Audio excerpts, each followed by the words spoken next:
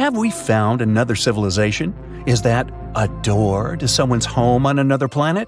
Can we peek through the windows? After all, it was NASA's Curiosity rover that sent this image to Earth, and right now, this rover is exploring the surface of Mars. Unfortunately, astronomers were fast to disappoint us. They claimed that it was just a natural part of the Martian landscape. There are several clues that made them think it wasn't a real door. For example, it's tiny, a mere 3 feet high. But it might simply mean the Martians aren't that tall, you may object. But scientists keep insisting that what looks like a door is actually an opening in a rock created by natural forces, like winds and erosion. The thing is, if you look at the rock attentively, you may notice strata, the layers of silt that stand out because they're harder than the surrounding material. These strata dip here on the left and a bit higher on the right. They likely appeared around 4 billion years ago in a river or a wind-blown dune. Since the strata became visible, powerful Martian winds have eroded them even more, and now you can see that they disappear inside the door. And look at this. See those cracks? Yeah, those. That's how rocks weather on the red planet. This small cave probably formed when several fractures crossed the strata. A pretty large boulder might have fallen out under its own weight, and this created the door-shaped opening. Now, this theory is quite plausible, because even though the gravity on Mars isn't as strong as on Earth, it's still strong enough to do it. Besides, see that rock to the right of the opening? It has a suspiciously smooth vertical edge. It must be the culprit. It probably fell out not so long ago, and Martian winds haven't got rid of it yet. And winds on Mars can be exceptionally powerful.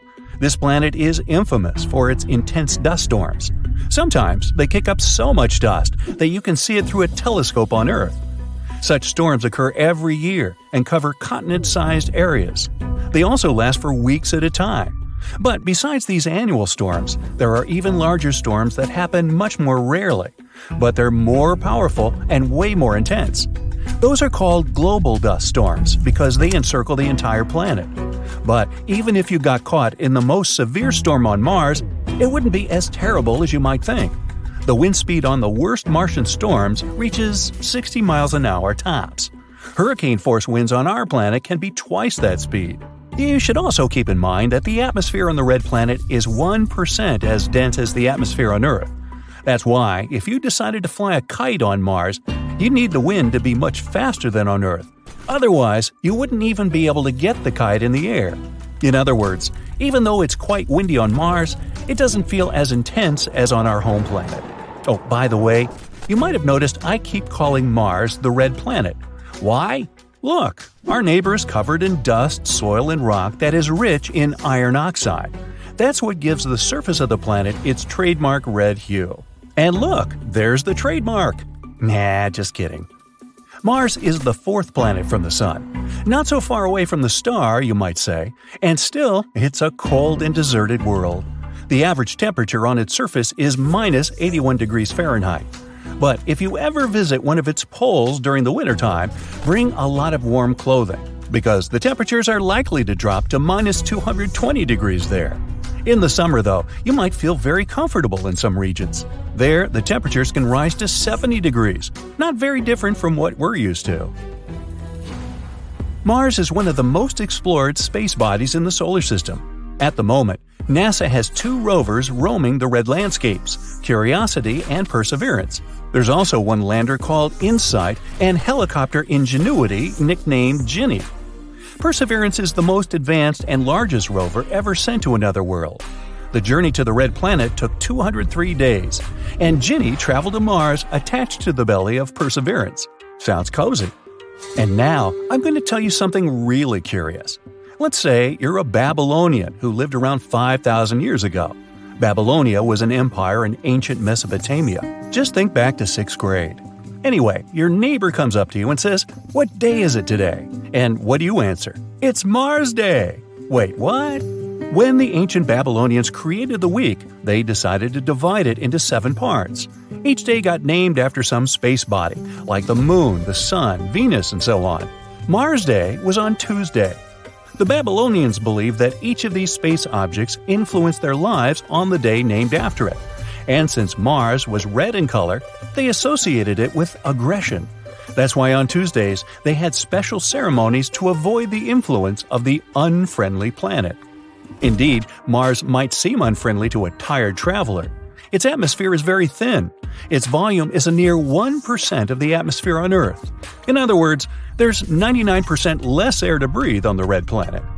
Mars's atmosphere is mostly made up of carbon dioxide. At such high concentrations, it's toxic for us humans. And if you were looking for some oxygen to breathe on Mars, you'd come away empty-handed. There's only 0.1% of oxygen in the air on the red planet. That's definitely not enough for you to survive there. At the moment, Mars has 2 moons, Deimos and Phobos. Astronomers think they may be asteroids once caught in the gravitational field of the planet. The moons are shaped like potatoes. That's because their mass is too little for gravity to give them a spherical form. Potatoes, eh? Maybe they should be renamed mashed and au gratin. One day, Mars will get a ring of its own. It might happen in the next 20 to 40 million years. Will Brightside be there? Stay tuned. Mars's gravitational forces will tear apart the planet's largest moon, Phobos. Hey, it really will get mashed. Some chunks of the former moon will crash into Mars, and others will break apart and create the ring around the planet. This ring might exist for at least 100 million years. The surface of Mars is cut by a huge canyon system known as Valles Marineris. Sounds like a pasta sauce. If it were on Earth, it'd stretch all the way from New York to California, over 3,000 miles. At its widest part, the largest canyon on Mars is 200 miles, and it reaches 4 miles at its deepest point. If you still have difficulties imagining the sheer size of this natural phenomenon, here you go. Valles Marineris is 10 times the size of the Grand Canyon on Earth. Now, since we're on the subject of gigantic things, let's talk about Olympus Mons. This is the largest volcano in the solar system, and it's on Mars too. It's 3 times as tall as Mount Everest on our planet, and that's the tallest mountain above sea level. And the base of Olympus Mons is as large as the state of New Mexico. Now, scientists think there could have been water on Mars in the past. What made them think so? They found lots of ancient river valley networks and lake beds on the surface of the red planet. Plus, on Mars, there are minerals and rocks that could only form in liquid water. Mars might even have experienced terrible floods 3.5 billion years ago. These days, there's still some water on the red planet, but Mars's atmosphere is too thin for this water to stay in its liquid form on the surface. Now, it only exists in the form of water ice. You can find it just under the surface of the planet in its polar regions. The only place where this water is visible is at the North Polar Ice Cap. Also, sometimes, salty water flows down crater walls and hillsides, and there are tiny quantities of water in the planet's atmosphere, but it only exists as vapor. So, as a vacation spot, I think I'll pass. That's it for today. So hey, if you pacified your curiosity, then give the video a like and share it with your friends. Or if you want more, just click on these videos and stay on the bright side.